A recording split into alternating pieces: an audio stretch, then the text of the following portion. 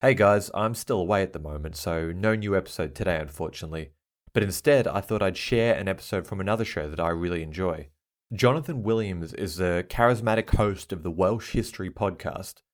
If you've been listening to this show for a while, you've probably heard our episode on Owain Glyndŵr way back in season 2. Glyndŵr is one of many fascinating figures from the history of Wales, a region that I think is very underrated. The Welsh History podcast traces the history of the Welsh people from ancient times to modern day, but the episode I plucked out is episode 85, The Rise of Llywelyn the Great. Llywelyn is a titanic figure in Welsh history who was equally responsible both for the kingdom's high water mark and its later subjugation to the English. This guy was a big deal. I mean, he was one of the barons who forced wily English King John to sign the Magna Carta, an event that's often seen as the first stepping stone to our modern democracy. So have a listen, and if you enjoy the episode, check out the Welsh History podcast on wherever you're listening right now. Great to speak with you again. We'll be back soon with new episodes. Take it away, Jonathan.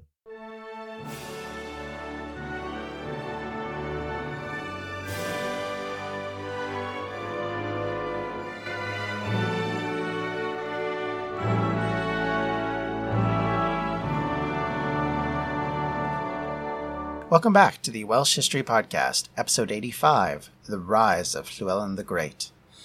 As we've covered this podcast, I think one of the things that I've heard mentioned to me quite a bit is the idea of talking about an era in Welsh history, which I think a lot of people have a lot of ideas about and a lot of knowledge of. Certainly, if you have studied any sort of Welsh history at all, you know about the two characters we're going to get to over the next few episodes. One of which, of course, is Llywelyn the Great, the Prince of Wales, and his grandson Llywelyn the Last. These two gentlemen kind of make that connection that we will certainly be covering in depth quite a bit. They are important figures in both the rise of Gwynedd as the supreme power in Wales, and also the reason why they collapse and Wales is officially conquered. You can't, even if you look at it from a standpoint of a positive Welsh source, you can't do anything but recognize that that is the case, that both of these gentlemen are the reason why it rose and the reason why it fell. And because of that, they're fascinating people to look into. They have fascinating lives that go along with it. We have a lot of writings about them simply because they were in an era where England was suddenly receiving a lot more documentation because of Edward I and his progenitors and his ancestors. As the Plantagenets kind of took over ruling England, they obviously started to conflict with their western neighbors and northern neighbors, let's be honest, and neighbors in general. And so this is, as I say, a very interesting and fascinating era to look at. So how about we get to it, shall we? In 1160, Madog ap Merduth died and Powys split into a north and south version to the various heirs. In northern Powys, the heirs were able to control things for a while. Until 1236, it remained a kingdom with some remaining influence. However, in South Powys, things were stable, but with the death of Owain Cynfalog, after 1197, the kingdom became more of a bit player in Welsh and English politics. It would remain an existing kingdom for most of the 13th century, at least a name on the map rather than that fundamental player it had played for the previous 100 years. And because of that, it still maintained some relevancy nonetheless, but we have to keep in mind that it stopped being a significant power in the power playing of kings and princes across both England and Wales. And of course came to an end at the same time that independence did. In the same year that Owen died, Lord Rhys, the Prince of South Wales, passed away. His death sent his dynasty into chaos. He'd had 15 sons, 7 of which were bastards, 8 of which were legitimate, according to the Welsh. In this prestigious family, that meant that there were a lot of people to argue about who owns and should have what. While the oldest son, Griffith ap Rhys, kept things relatively together, but only for 4 years, as he passed away in 1201, which meant his influence on Welsh history was mild, to say the least. And because of this, his kingdom would fall into chaos and ruin, and realistically would again be another major dynasty that would come to an abrupt end very shortly. As these centers of former Welsh dominance dissipated, in their place, of course, Gwynedd started to rise again. We talked a little bit about this in the past. The largest benefactor of Powys was Owen Gwynedd, who lived 9 years past his brother-in-law. Owen died in December of 1169, to the everlasting praise of his chroniclers, who described him as a man of great goodness, with very great nobility, wisdom, and the bulwark of Wales. His progeny did not fare as well, at least for the next 30 years. Unfortunately for them, Gwynedd in this period had a lot of instability. Llywelyn, who was the heir to the throne, wasn't able to outlast his brothers and was eventually ousted by David, his brother, who sent all of his brothers and nephews packing, and a lot of whom ended up in Ireland. One of whom did not, and we'll talk a little bit about him in a few minutes.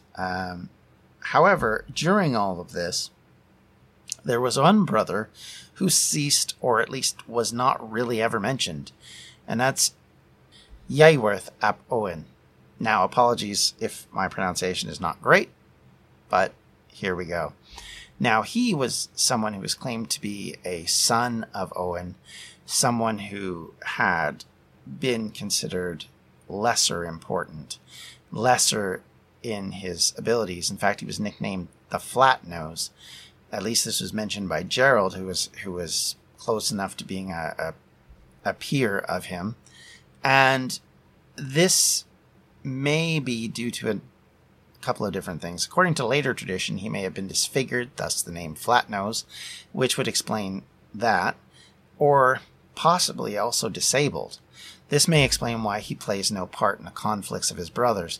If he had a mental instability or a mental disability, he may not have been able to take part in it. He may not have understood fully what was going on. If it was just a disfigurement, then that doesn't explain that, but it could be that he didn't have the followers surrounding him that, say, someone who was considered to be more noble or more delicate in appearance, let's say, would have. So he may have struggled to get a following behind him.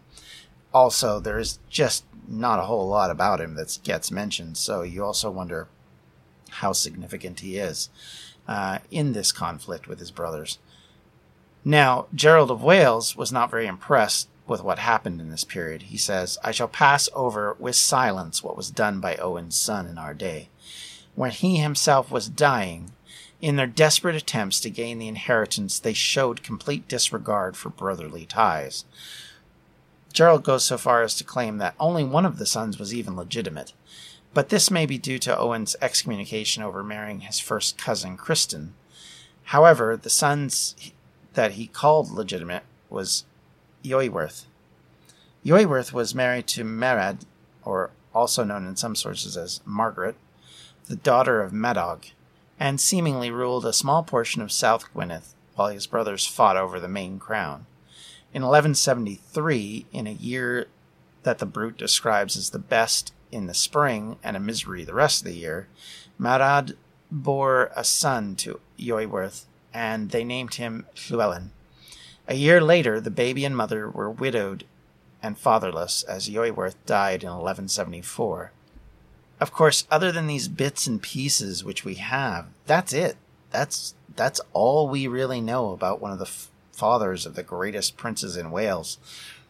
Someone who had such a historical influence on the rest of Welsh history, and his parental figure is just not really important enough to be named beyond that, which, if he was disabled in some way, may explain a lot. He would possibly be considered an embarrassment compared to the backdrop of his father and his son.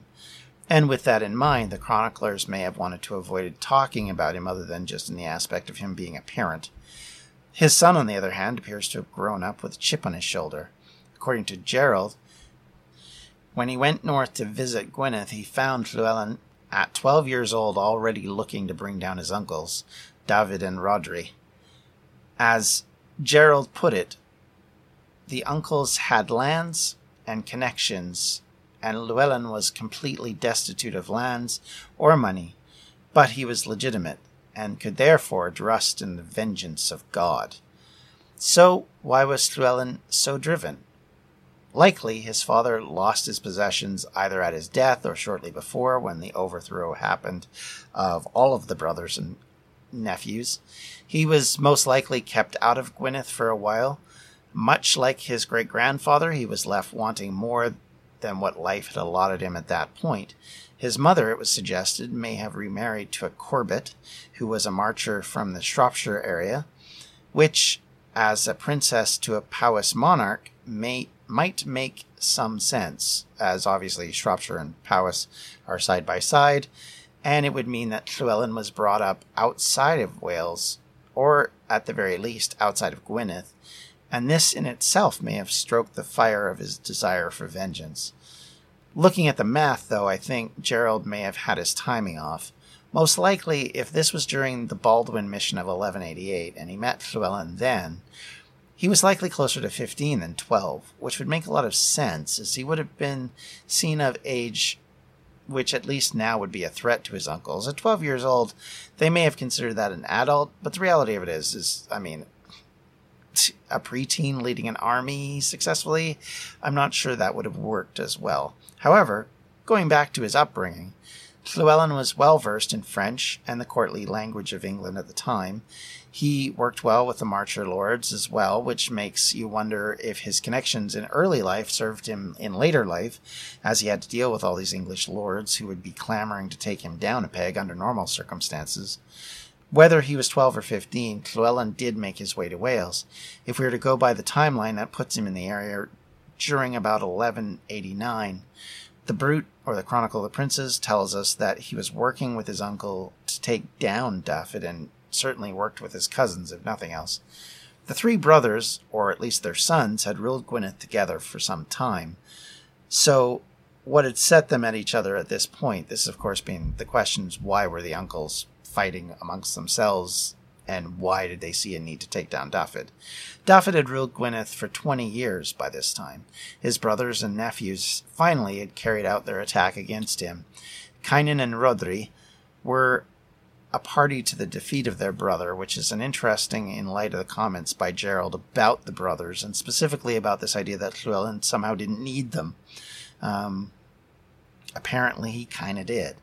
And Llywelyn and his cousins, Merduth and Griffith, sons of Kynan, and they were effectively the three leaders in charge of overcoming Dafydd.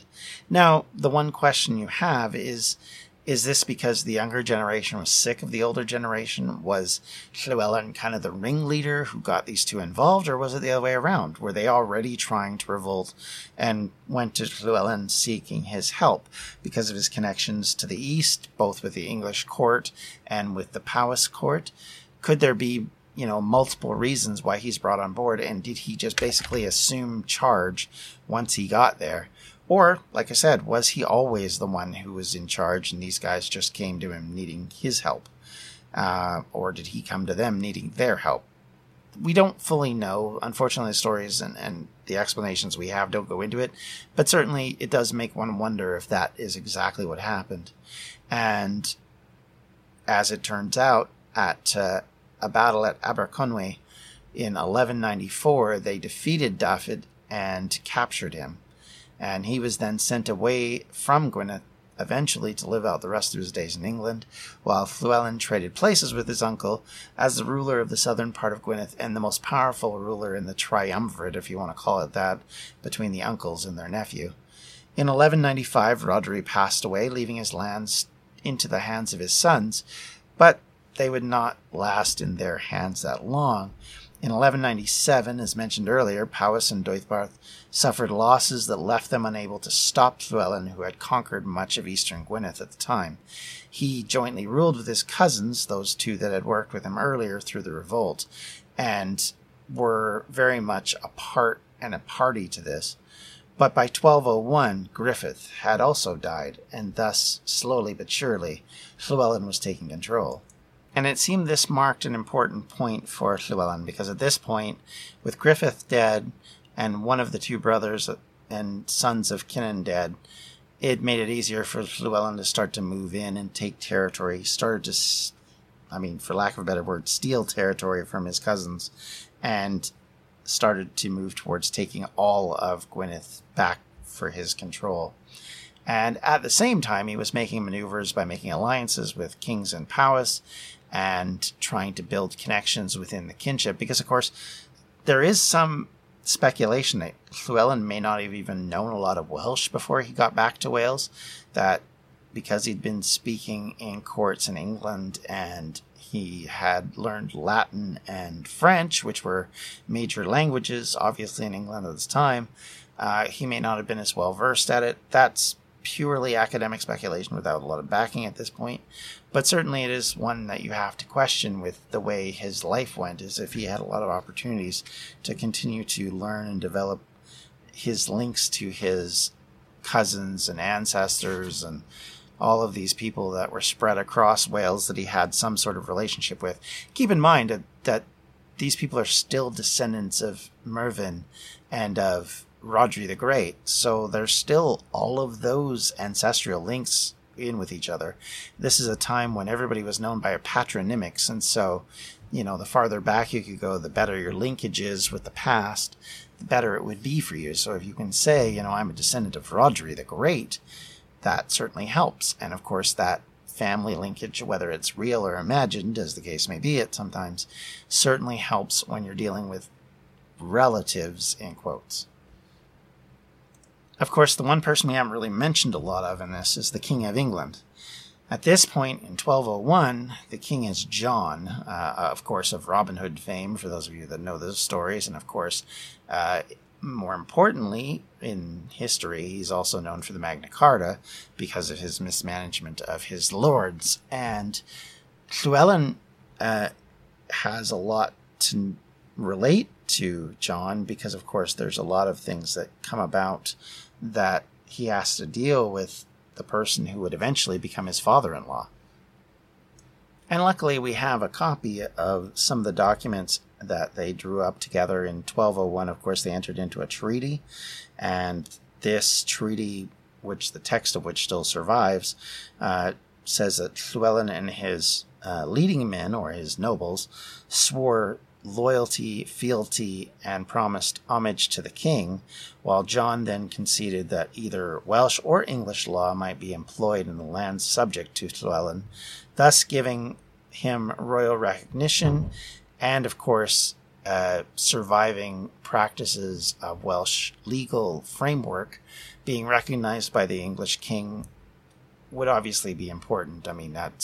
It does make sense, although in all fairness, there isn't much the English could have done if he legitimately practiced English or Welsh law. I don't think they could have enforced a whole lot, but the fact that this is put down in some sort of law or some sort of code or treaty shows that it was important to both sides and did mean something.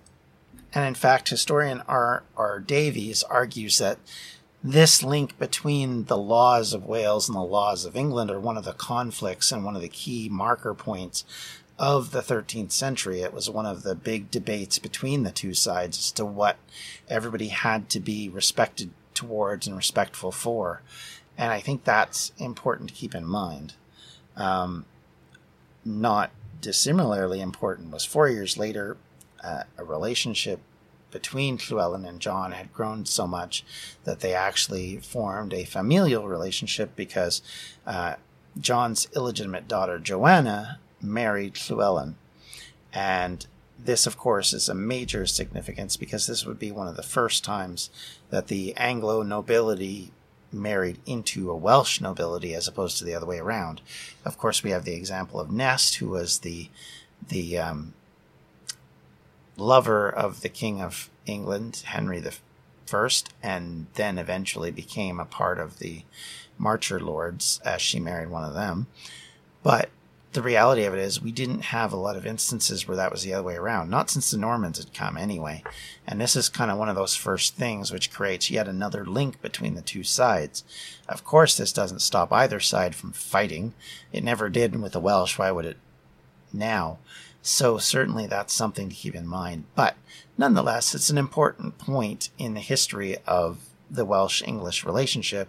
And most importantly, it also acknowledges the fact that Llywelyn, even at this stage, and we're talking about someone who's in his 20s at this point, had a dominant over his kingdom, but also had dominance enough to be recognized as important enough that the King of England would marry his daughter to him. And so he had to be somebody he had to worry about. He had to have treaties with. He had to be someone of significance enough that you had to work with and marry into to keep him on your side. Because if you didn't, who knows what would happen. Now we know at this point, shortly thereafter, John will get into all sorts of trouble with his own nobles, and within a decade will have signed the Magna Carta.